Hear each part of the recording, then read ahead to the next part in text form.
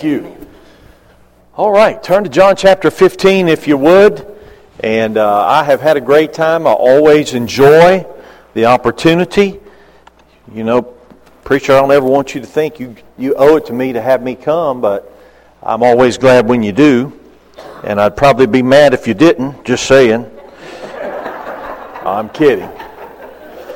But I hope that you realize how good God has been to let you be a part of a church like this. I don't travel an awful lot, but I travel enough to know this, that what you have here, they don't have everywhere. And I know people come to our church and they preach and they tell our people, well, I hope you understand what you have here. And you know what? They don't. I'm not talking about me. I'm talking about just what God has done, what He's allowed us to have. And, you know, it's kind of like going to a family reunion. I hate those things. And I hated them when I was little. You know, everybody pinching you on the cheek, telling you how much you've grown and all this kind of mess. But people, you get to a family reunion and people who hadn't seen your kids in a long time said, well, I tell you one thing, they've really grown. But we're so close to it, we don't see it. And sometimes you can be so close to the blessing that you look right over it. And I hope you won't do that. I hope you'll realize that God's been very good to give you a godly pastor. And this morning I had the opportunity to have breakfast with Brother Ronnie, and I enjoyed that. And he is a great man. I so appreciate what he means to the church here. And then all of the choir and the music, and it's just refreshing to me. He puts me in a really, really nice motel, and I've had time to do some studying and preparation and things. That's been a blessing. But we are very, very grateful for your friendship and the opportunity to be with you this week. You know, it's hard to come into a meeting like this, and I'll be honest with you, what I do, all my messages, I do them on a computer. I type faster than I write, believe it or not. And actually, you can read it after I type it. That's a blessing. But, so I'll sit down a week before I come, and I'll just pray and ask God, and I'll go through all the messages that I preached lately. And everything I've preached at our place within the Monday night. I preached that Sunday morning. And then I'll print off a bunch of messages, and I'll bring maybe 15 or 20 messages with me, and I'll get to the motel, and I'll start going through sermons and praying and just trying to seek the mind of God about it. I don't know how else to do it. I don't know how anybody else does it, but that's what I do. And then I usually get it narrowed down to 5 or 6. I brought 4 with me tonight. So if you don't say amen on the first one about halfway through, we're going to switch to another one and see if that happens anything. But you know, all we can do is seek the mind of God. And He knows what we need, and He obviously knew what we needed last night. I told you when I started. I don't know why the Lord led me to preach that last night. And yet God always has a perfect plan. And thank God for preaching and how it helps us. And for those that are willing to preach and those who are willing to listen. If you weren't willing to listen, I'd be out of work. And I appreciate your faithfulness here and what you mean to your pastor and to the good work that God is doing here in Granite Falls. John chapter 15. We're going to read just a few verses, and I'm going to bring a message tonight that I really, be honest with you, don't like to bring. I will be very, very transparent with you and try to be a help to you. There's nobody here but us tonight, okay? And we might as well just be honest with ourselves, and we might as well let God be honest with us. John chapter 15, verse 1, the Bible said, I'm the true vine, and my Father is the husbandman. Every branch in me that beareth not fruit, He taketh away. And every branch that beareth fruit, He purgeth it, that it may bring forth more fruit. Now ye are clean through the word which I have spoken unto you.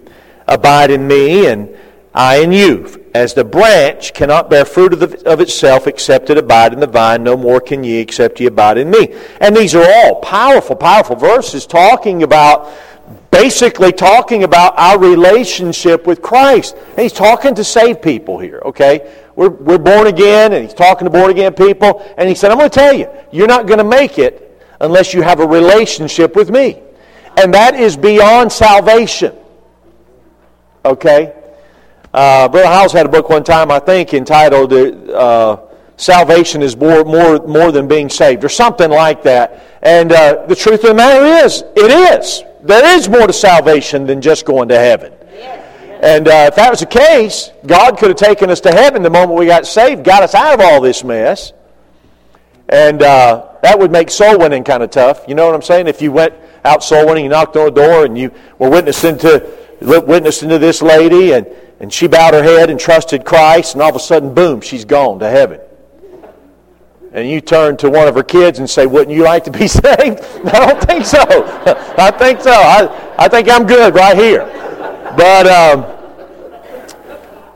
God said, I want to have a relationship with you.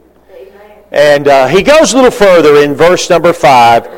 He said, I am the vine, ye are the branches. He that abideth in me, and I in him, the same bringeth forth much fruit. And here's the text. For without me, ye can do nothing. For without me, ye can do nothing. The title of the message tonight is simply this: what does nothing really mean? Father, I pray you would help us.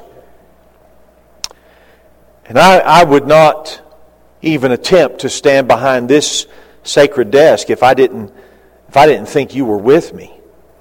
Because I can't do this without you.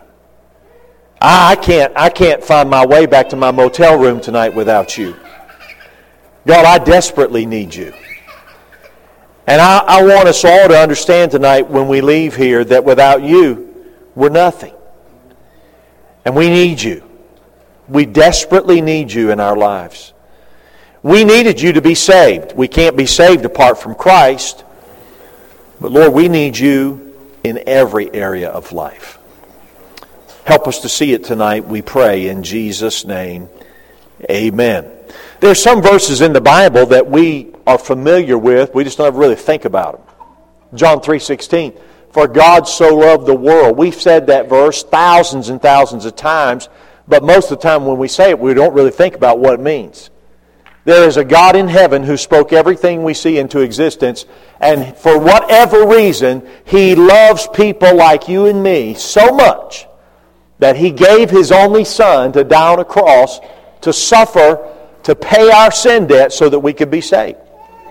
And we quote that verse, and we sing that verse, and we hang that verse on the wall, but we really don't seldom think about it.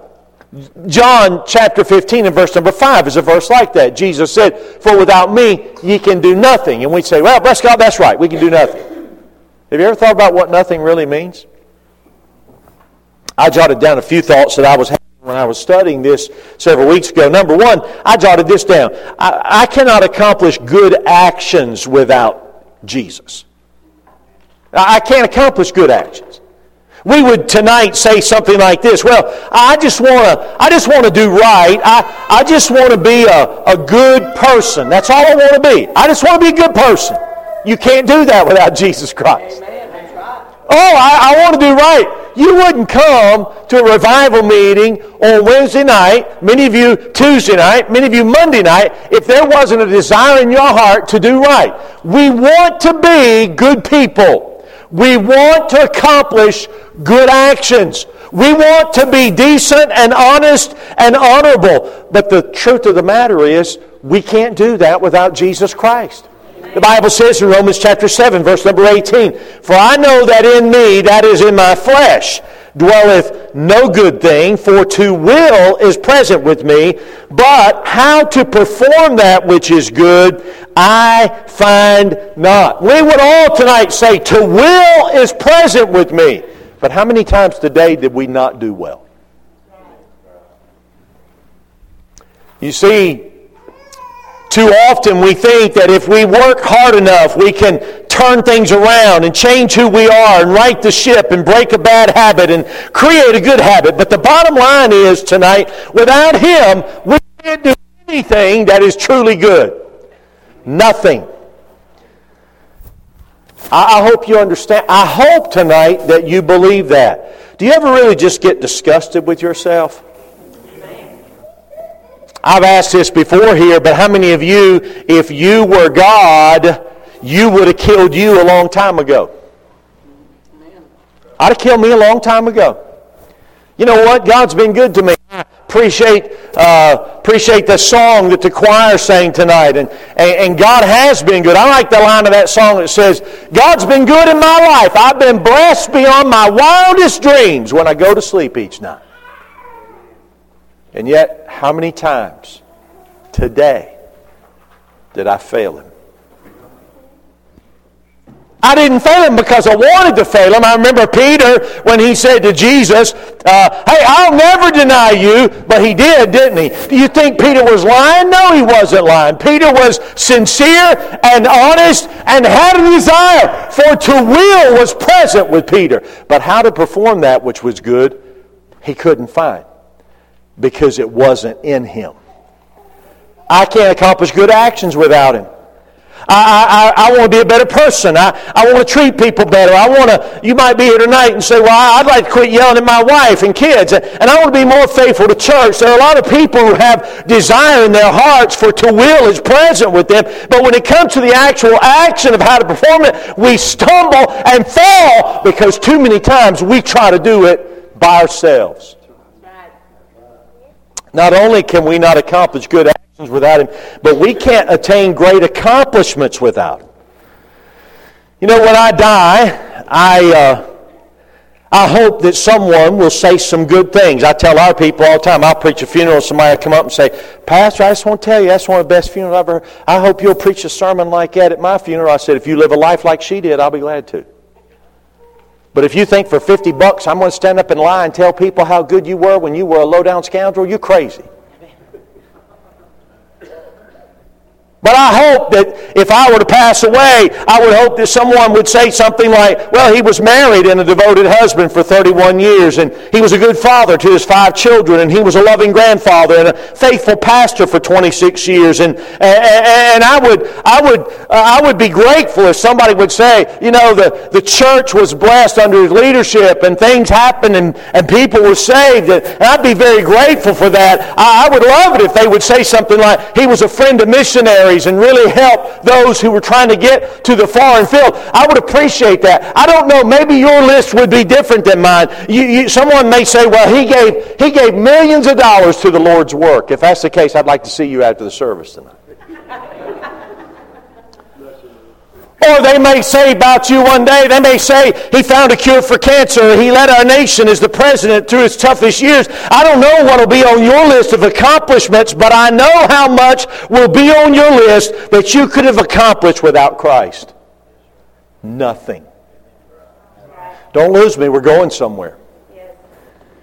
I think about the hall of faith in Hebrews 11. The Bible said in verse 4, Abel offered a more excellent sacrifice. And in verse 5, Enoch was translated. And in verse 7, Noah built an ark and saved the world. And Abraham and Sarah had a son in their old age. Turn with me, if you would, to Hebrews in chapter 11. I want you to see something here. Hebrews chapter number 11.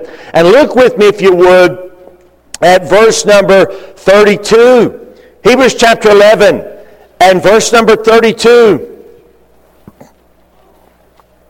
And what shall I more say? For the time would fail me to tell of Gideon and of Barak and of Samson and of Jephthah, of David also, and Samuel, and of the prophets, who through faith subdued kingdoms, wrought righteousness, obtained promises, stopped the mouths of lions, quenched the violence of the sword of fire, escaped the edge of the sword, out of the weakness were made strong, waxed valiant in fight, turned to flight the armies of the aliens.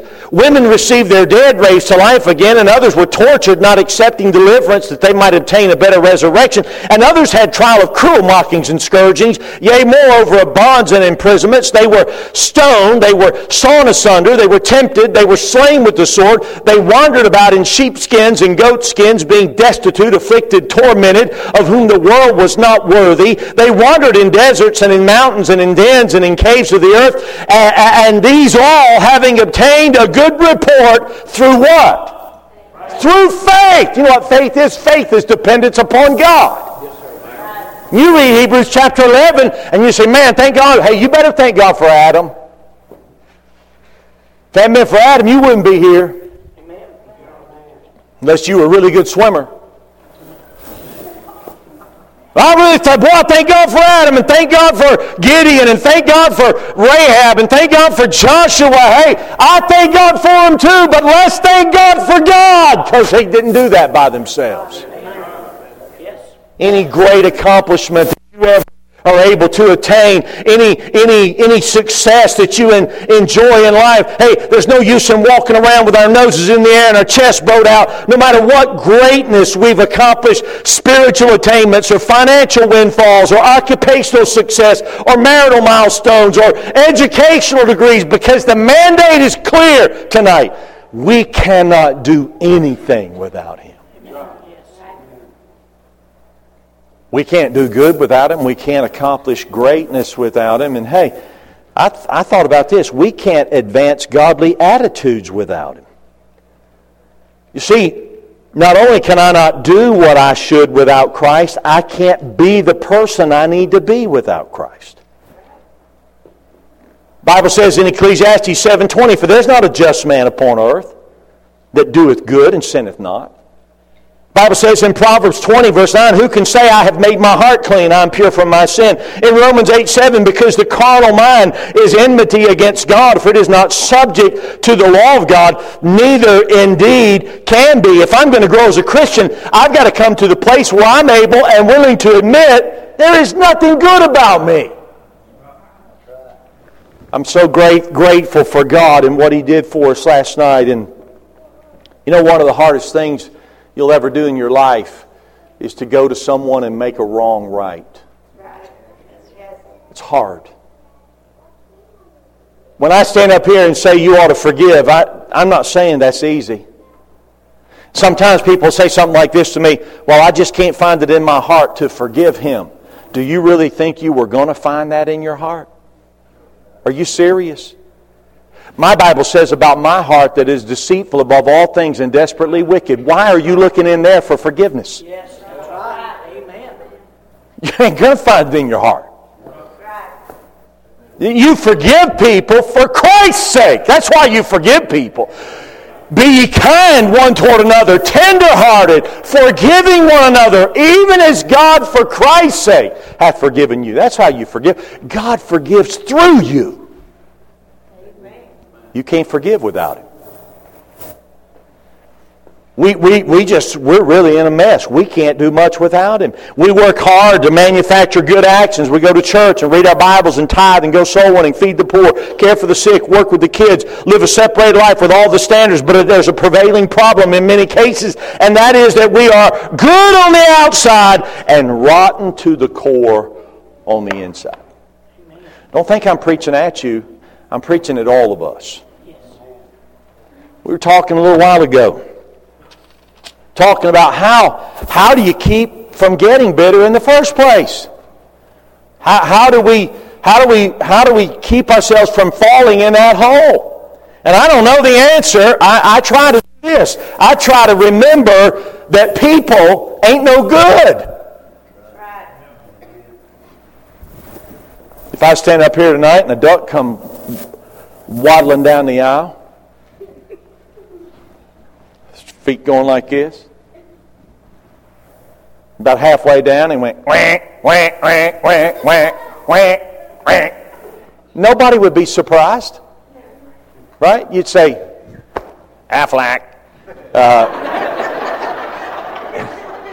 You'd say, well, look at that, that's a duck.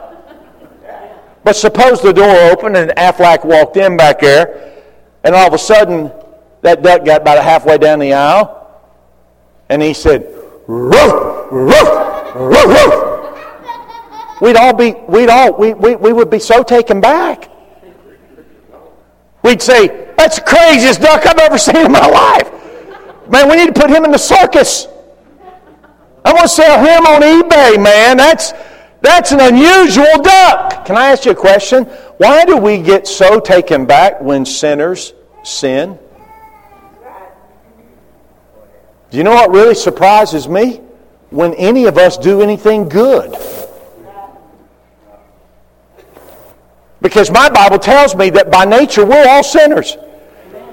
As it is written, there's none righteous, no, not one. For all have sinned and come short of the glory of God. And that old nature lives inside of us tonight. And I'm going to tell you, don't be shocked when people act like people. Because that's what people do. And if anyone ever acts out of character for a sinner, let me tell you, there's only one reason why. It's called Jesus Christ. That's the only reason.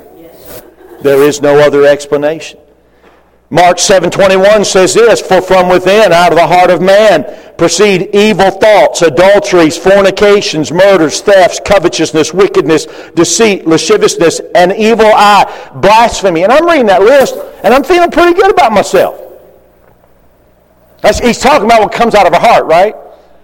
And he says things like adulteries. I've never committed adultery. He says fornication. I'm not a fornicator. Murders. Hey, I've never killed anybody. Thefts. I'm not a thief. Covetous. I may struggle with that a little bit. Wickedness. It goes on and on and on. I'm saying check, check, check, check, check, check. I'm feeling real good about myself. And then he says this. Pride. Got me. Pride. The very thought that I would feel good about the fact that I'm not an adulterer proves that I'm a sinful, prideful person. Who is it you think you're better than tonight because you don't? That's pride. That's what it is. It's pride. Can I ask you a question tonight? Who is it that you look down on because you live by some standards and they don't? That's pride. I'm not here tonight. I'm just trying to be honest with you. Apart from Christ, I am bound to the sinfulness of my inward sins, jealousy and bitterness and envy and hatred and malice and pride. It doesn't matter how together I seem to be on the outside. I've got major inward problems apart from Jesus Christ. I can wear a nice suit and tie a good tie, straight knot, and have shine, and I can have my King James Bible, and I can go to a fundamental Baptist church, but apart from Jesus, there is nothing good about me. And I can't do anything without Him. When was the last time you truly acknowledged Christ in your life? When's the last time you said, Jesus, I'm not walking in that Sunday school class without you? Pastor said, all right, it's time for the choir. When was the last time somewhere between there and there you said, Jesus, I don't want to go up there if you're not going to go with me? Oh, but I practiced. You don't get it, do you? You can't do anything without Him. When's the last time you sat one of your children down to discipline them, and before you did, you said, Dear God, I can't do this without you. I don't even know where to start without you. God, I can't be the husband that my wife needs me to be without you.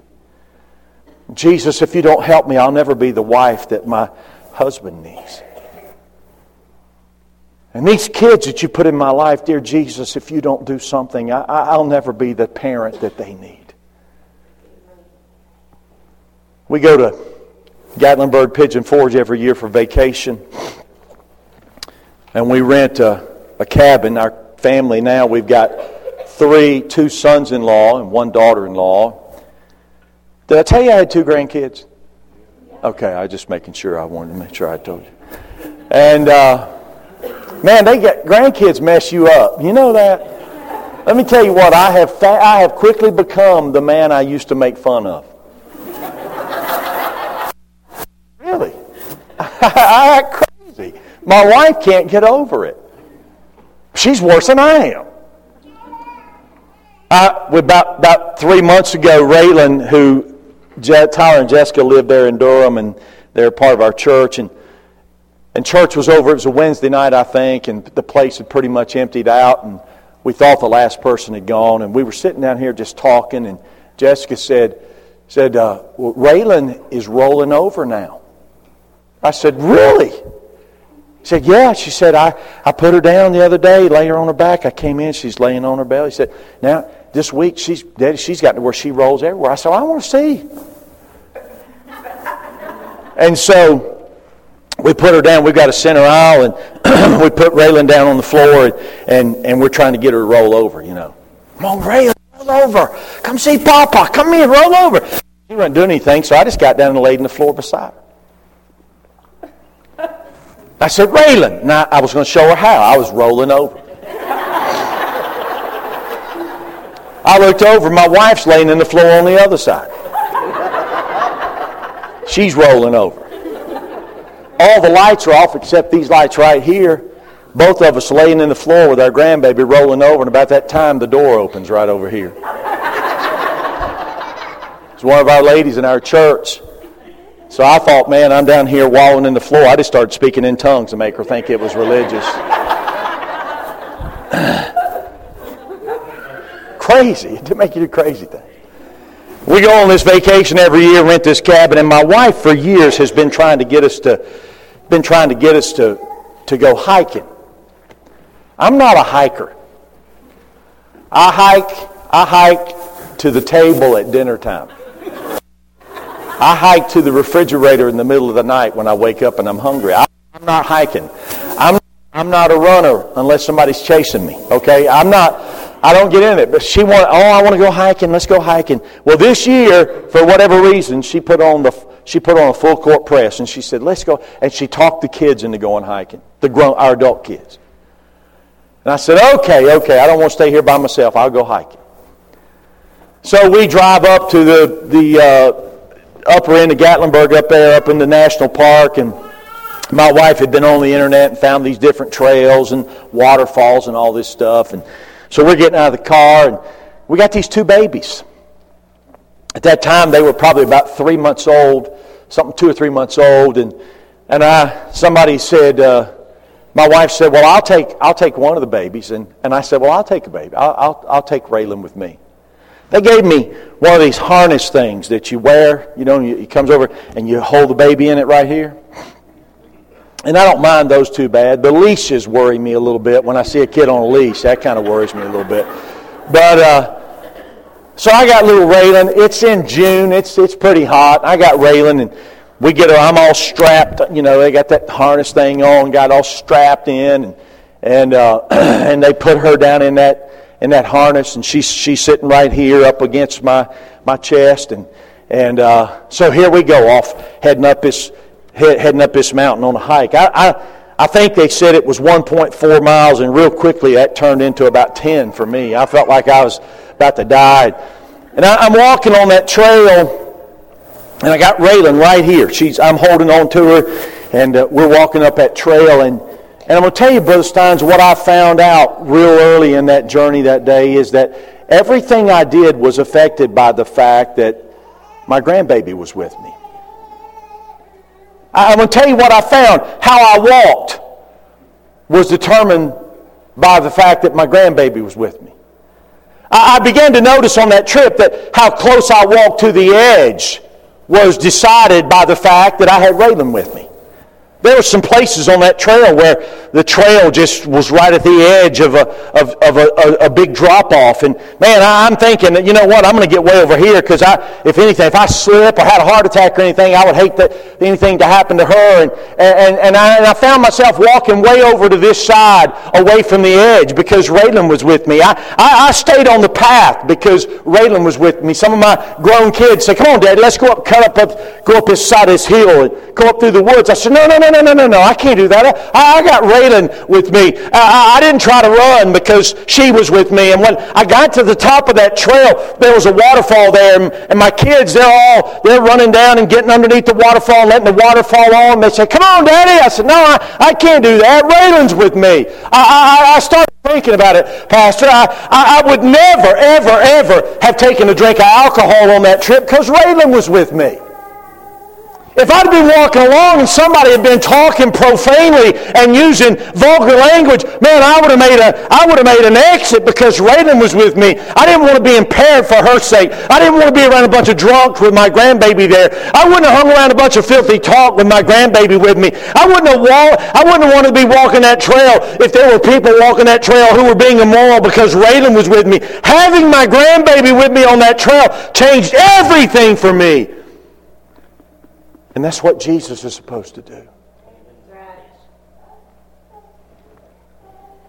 If Christ is in our lives, there must be a consciousness on our part that He's there. He affects where I go, and He determines how I walk, and He influences who I walk with, and He influences what I listen to while I walk, and He determines what I wear while I walk. This matter of sanctification is what takes place when a child of God lives a life with the realization that Jesus is inside of us. Amen. No preacher ought to have to make you sign some kind of paper promising you'll live a certain way. Man, Jesus lives in you. Nobody had to coerce me to walk a certain way. Raylan was with me. No one had to bribe me to stay on the other side of the trail because my baby was with me. And God tonight says, what in the world are you doing? What are you thinking? Living the way you're living, going where you go, dressing the way you dress, talking the way you talk. I live inside of you. You ought to be more careful than that. I'll tell you something else. We can't appreciate Godward affections without Him. There are times when in your marriage, I'm going to Cincinnati tomorrow, my wife and I, to do a couples retreat. Are there ever times in your marriage when you feel really, really close, and then other times when you don't?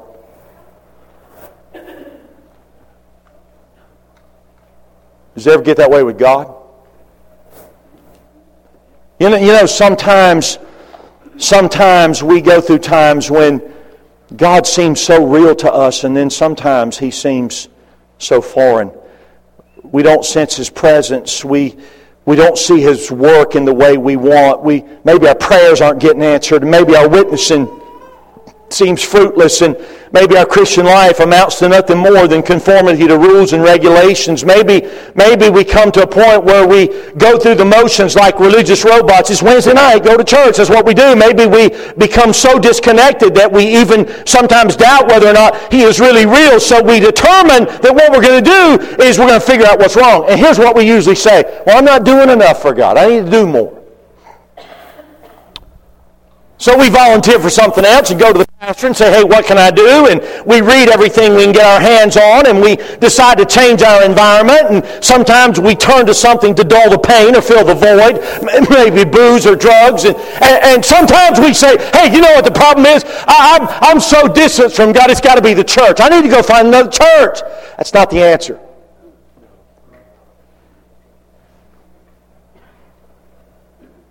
Well, I feel dry and barren in my Christian life. This kind of stuff, I'm telling you this because this is what I've had people tell me over the years. I feel so dry and barren. I had a man sit in my office who was a deacon on our deacon board, and he said, Pastor, I've been in a spiritual desert for the last 2 years. And he said, I finally come to the conclusion, I found a church and their music energizes me. And I love the worship and their services and the praise. And he said, I have finally gotten tuned into Jesus. Let me tell you tonight, your problem is not Solid Rock Baptist Church. Your problem is not Jerry Stein's. Your problem is a relationship with Jesus Christ. Amen.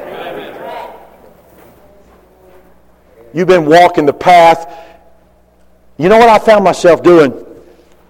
I found myself as I was walking up that trail, I found that if I wasn't careful, I'd forget that I had her with me. Because her little head only came up right here. I'd be looking up ahead and figuring out what I was going to do, where I was going to go, how much further it is. They had little signs there telling you how far you had to go. I was scoping everything out. Let me tell you what I found out. I found out that it helped me that every once in a while I would just stop walking and I would just look at that little baby. And it kind of hit the reset button. And I said, oh, I need to be so very careful. Because I got my baby with me. That's why God says every day, the outward man perishes, but the inward man is renewed day by day. When's the last time you just got by yourself somewhere and you just realized that your Savior is with you? Jesus Christ. Christ in you, the hope of glory. I tell you what I found in my life. I don't always do it, and I have to be honest, but I found that when I do that on a regular basis, it keeps me focused. I'm not so quick to be finding fault with everything down at the church. I'm not so quick to be pointing fingers at people and saying I got a problem with them. When I realize that He is my Savior and that without Him I can't do anything, it changes everything. I remember when Jesus called Peter, and I'll close with this. You remember the story. He comes and Peter's washing his nets and Jesus bars his boat, and then Jesus said, let's launch out into the deep and let down your nets for a draught. Peter didn't want to. Peter said, nevertheless, at thy word, I'll let down the net. He goes out and he puts that one net in the water, and I preached this here, I think, but he puts that one net in the water, and man, as soon as the net hits the water, that thing fills up with, I imagine, that little vessel. He only puts one net. That thing fills up with fish. That boat begins to rock like this. And Peter said, whoa, man, what in the world? It's all the difference Jesus makes. Yes. And the net's breaking, and he beckons to his partners, and they come over, and the Bible says in Luke chapter 5 and verse number 6, and when they had this done, they enclosed a great multitude of fishes in their net break, and they beckoned unto their partners which were in the other ship that they should come and help them, and they came and filled both the ships, so they began to sink. And here's what I want you to hear. When Simon Peter saw it, when Simon Peter looked at who Jesus was, not at what he had done. We saw what he did the night before. He fished all night and caught nothing. Right? Peter wasn't looking at his expertise, his qualifications, his resume.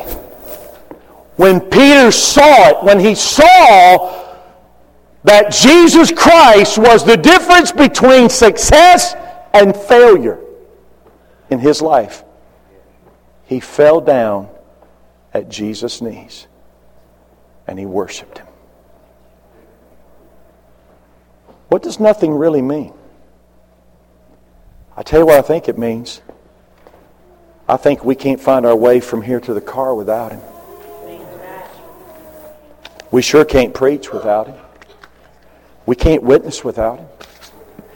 We can't raise kids without Him. We can't build a marriage without Him. We can't sing the special without Him. We can't sing the choir numbers without Him. We can't teach a Sunday school without Him. We can't clean the buildings without Him. We can't get out of bed in the morning without Him. Hey, you want to change your life? When you open your eyes the first time in the morning, before your feet ever touch the floor, you just say, Dear Jesus, I can't even get out of bed without You. When's the last time you just stopped and looked and said, I got Jesus with me. He's my Savior. I don't want to do anything without Him. Father, I pray You'd help us.